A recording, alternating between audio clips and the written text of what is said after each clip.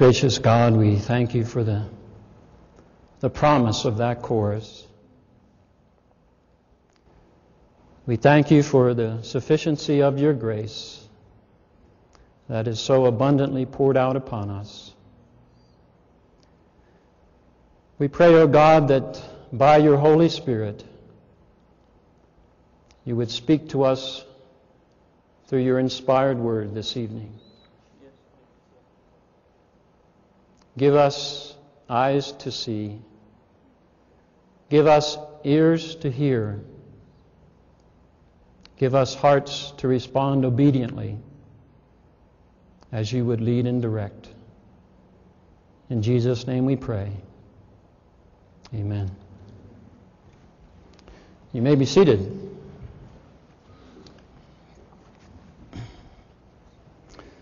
A few years ago, I was introduced to a marvelous devotional book by John Henry Jowett.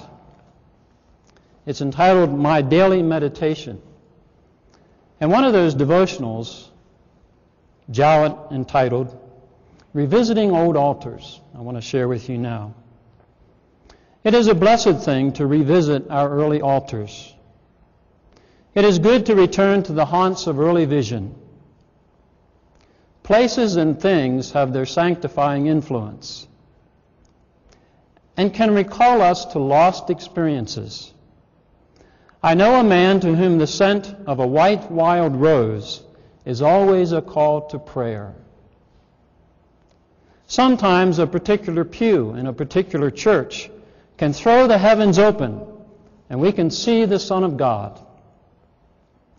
The old Sunday school has sometimes taken an old man back to his childhood and back to his God.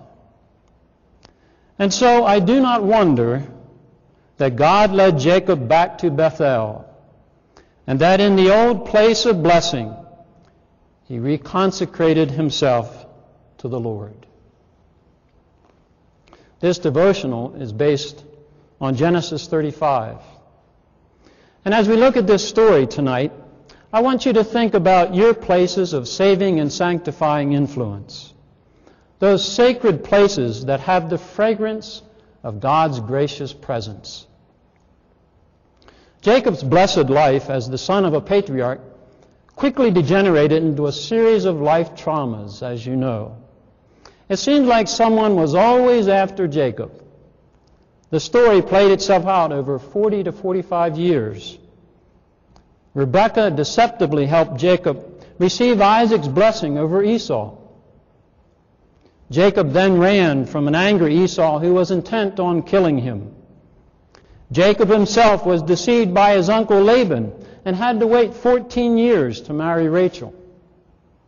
Later, Jacob left Haran with all his family and possessions, causing a rift with his uncle, who was also his father-in-law. Jacob's reunion with Esau actually went quite well, but it still created some anxious moments. And then there was the violation of Jacob's daughter Dinah, the intermarrying with foreigners, and the eventual massacre of local inhabitants in Shechem. One thing after another. But what I want us to notice in the midst of all this deception and estrangement and slaughter was the holy places where Jacob encountered God. Sacred altar number 1. You remember, there's an old spiritual about it. We are climbing Jacob's ladder. At Luz, Jacob saw a stairway that connected the heaven with the earth, angels ascending and descending. There God gave Jacob the covenant promises and the blessings of Abraham, as well as safety during his journey to Haran. There God graciously revealed himself to Jacob and called him to a new and different way of living. Jacob declared, "Surely the Lord is in this place. How awesome is this place! This is none other than the house of God." And so he renamed this holy place Bethel, meaning the house of God. Sacred altar number 2 was a reconciliation between Jacob and Laban at Mizpah, meaning watchtower. There God graciously revealed himself to Jacob and called him to a new and different way of being in relationship with other people. May the Lord watch between you and me when we are away from each other. Sacred altar number 3 is a very well-known one. Just before meeting Esau, Jacob had an all-night wrestling match with God. Though exceedingly painful for Jacob's dislocated hip, God graciously revealed himself to Jacob and changed his name. He would now be called Israel because he struggled with God. He struggled with men, but he overcame. Jacob, now Israel, called that sacred place Peniel because, he said, I saw God face to face and my life was spared. So in the midst of all of these challenges, Jacob's encounters with God created some rather holy and sacred places. And I think we can learn some valuable lessons from this ancient story. Revisiting old altars. Where do we go? Now, it's important to understand that visual reminders had a prominent place in the Old Testament. Abraham had his Mount Moriah. Moses had his burning bush. Jacob had his Bethel, his Mizpah, and his Peniel. But we find the same emphasis in the New Testament, don't we? What comes to mind when I say Gethsemane, Golgotha, the road to Damascus, the cross, the empty tomb?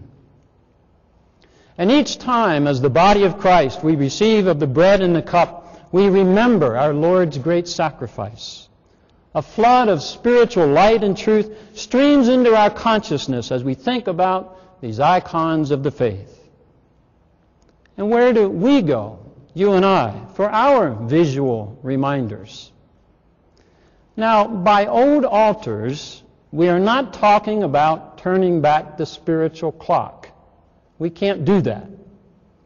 We are not referring to warmed-over testimonies. We've all heard enough of those.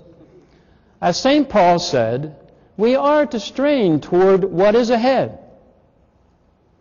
But repeatedly, the Scriptures, old and new, exhort us to call to mind, to recount the story, to remember where we have come from. Read the book of Deuteronomy. Remember, remember, remember. Do not forget. When you read accounts of covenant renewal in the Old Testament, often a decisive revisiting of the past takes place.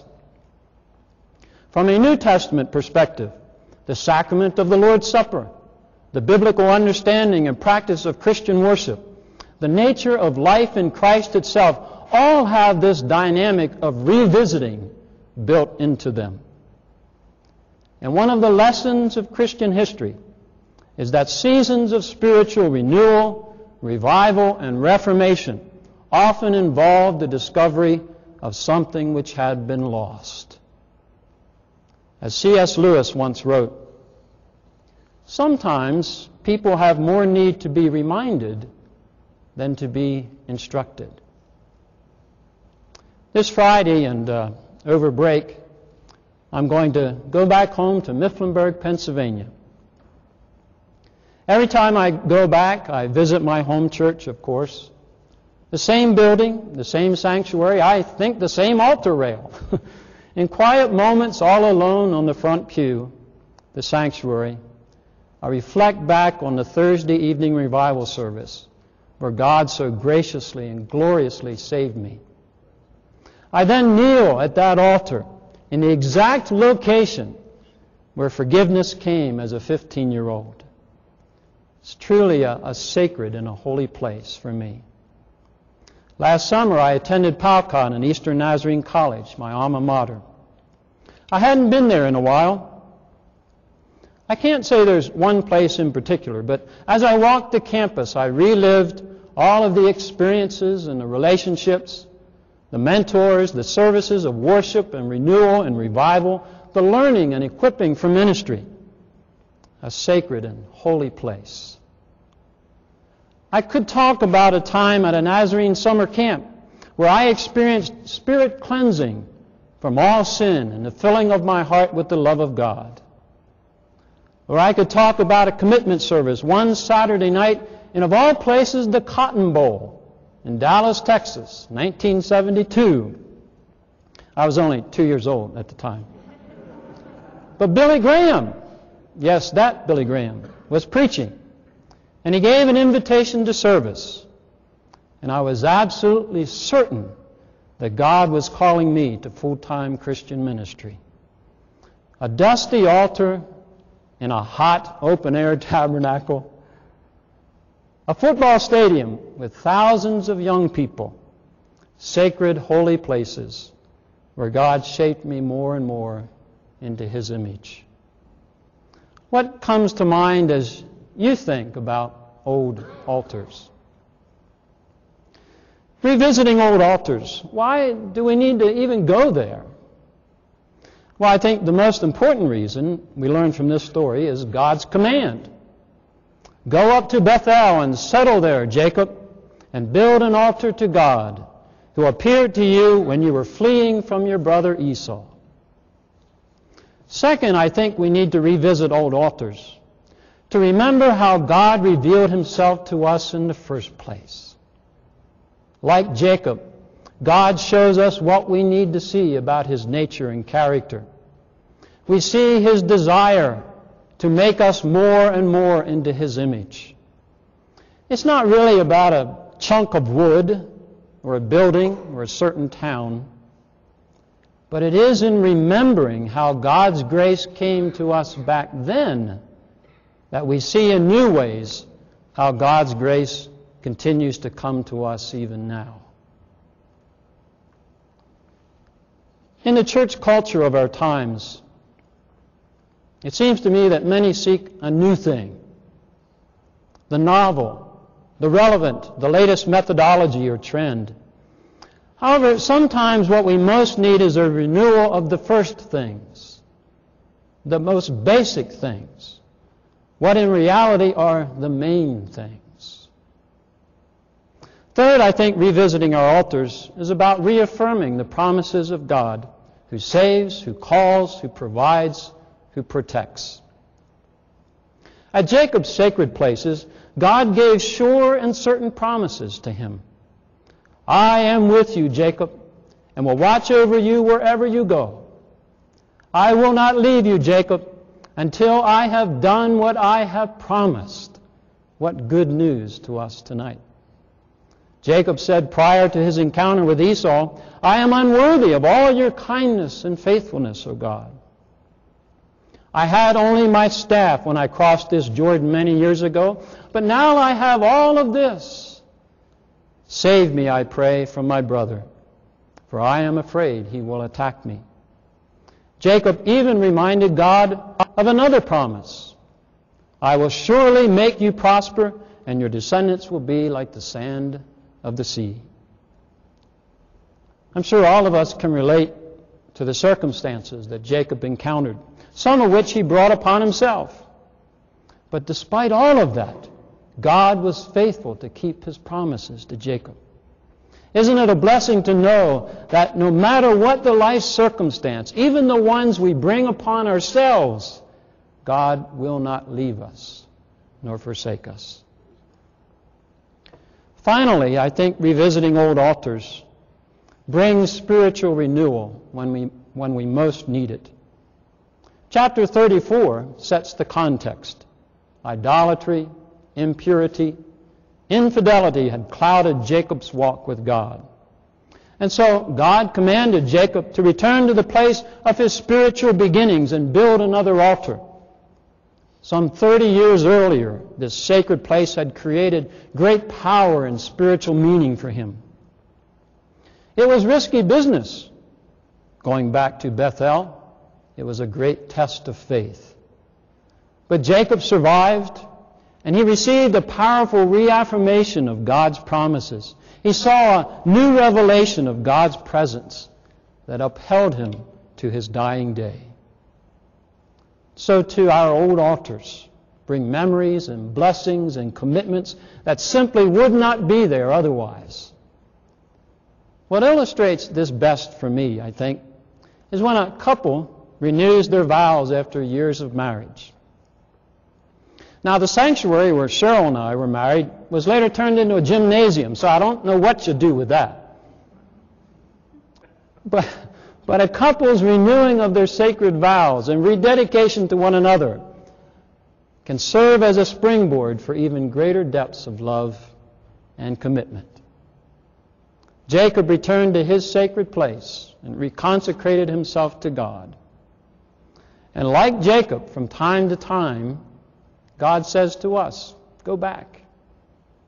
In going back, we remember how God first revealed himself to us in the first place, and how he has been shaping us ever since.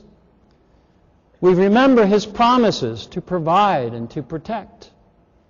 We remember that those sacred places give opportunity for spiritual renewal and reconsecration of our all to God.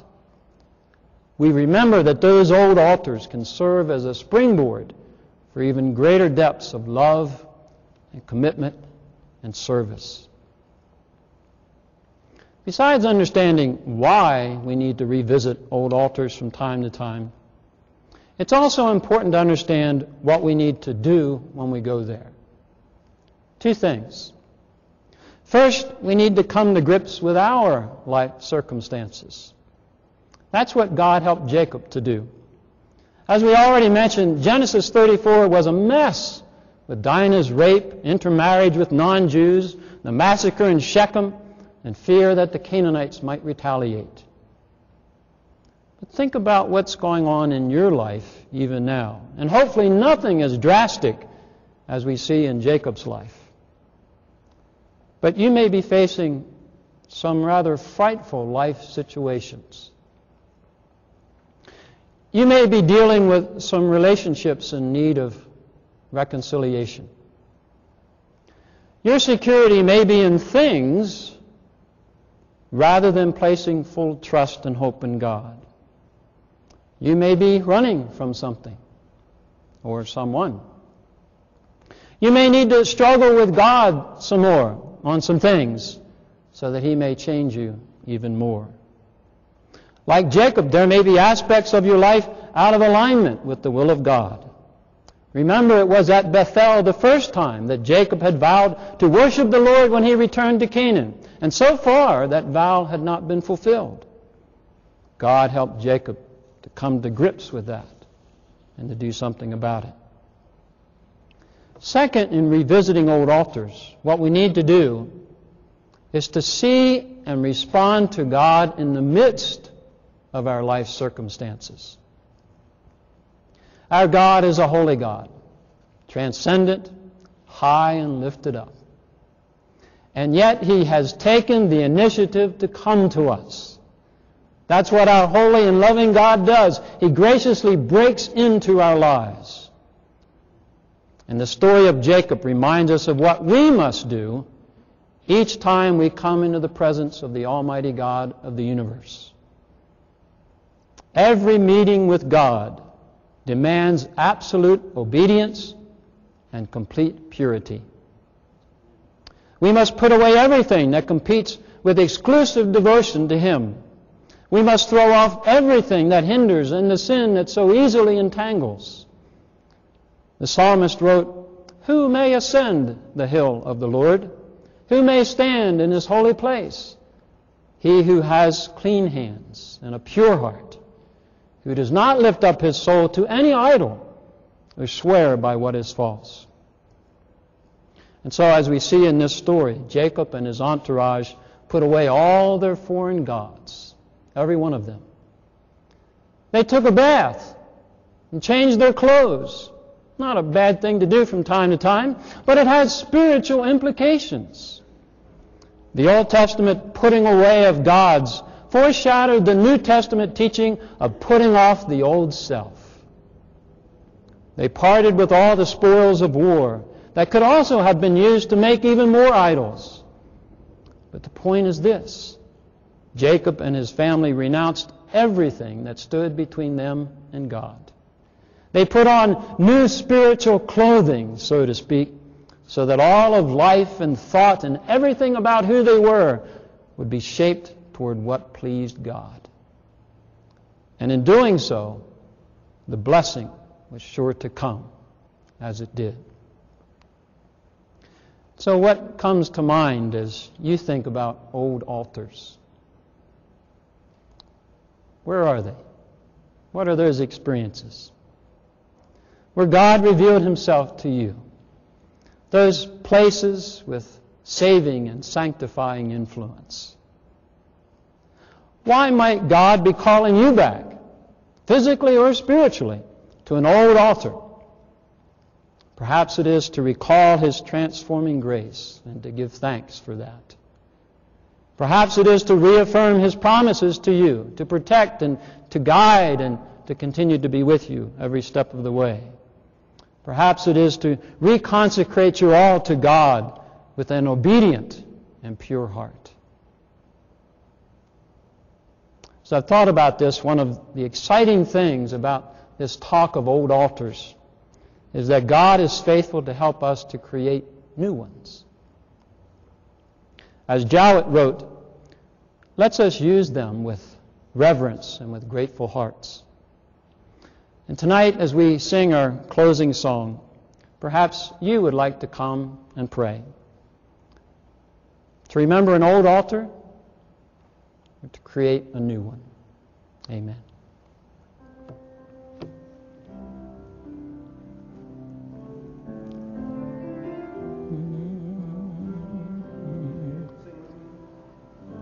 We lift our voices, we lift our hands, we lift our lives up to you. We are an offering.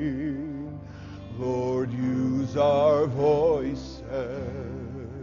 Lord, use our hands. Lord, use our lives. They are yours. We are an offering. All that we have and all that we are and all that we hope to be, we give to you. We give to you.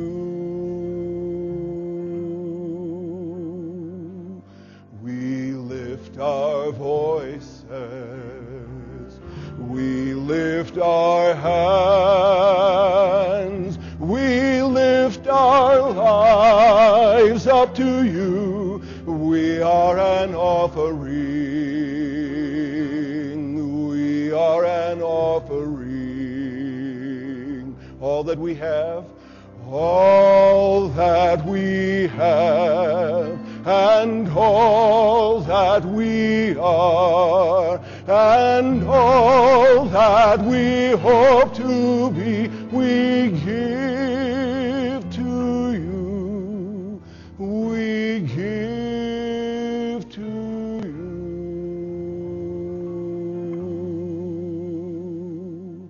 We lift our voices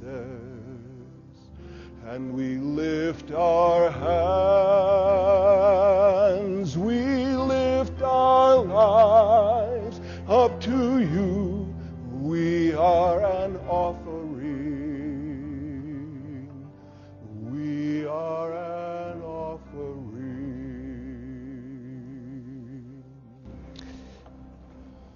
Gracious God, all that we have, all that we are, all that we ever hope to be, we give to you. We trust, we know, we believe that you will take all of these things, our offering, and use them for your honor and glory to the building of your kingdom. In Jesus' name we pray. Amen. Go in His peace.